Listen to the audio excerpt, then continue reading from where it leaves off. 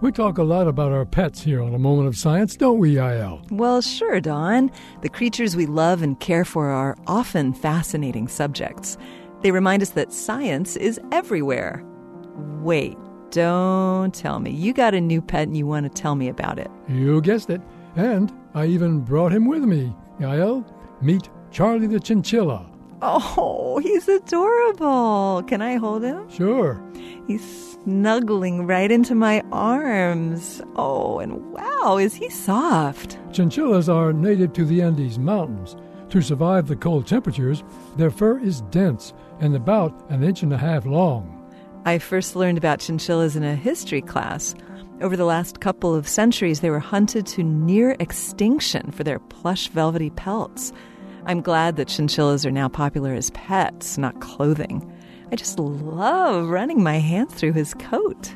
All that beautiful chinchilla fur requires a bit of special care. It's important to keep Charlie clean. Do you have to shampoo and condition his hair like you would for a dog? Or does he lick himself clean like a cat? Actually, neither. In fact, chinchillas should never be bathed in water. Instead, since their fur is so thick, they have to take regular dust baths.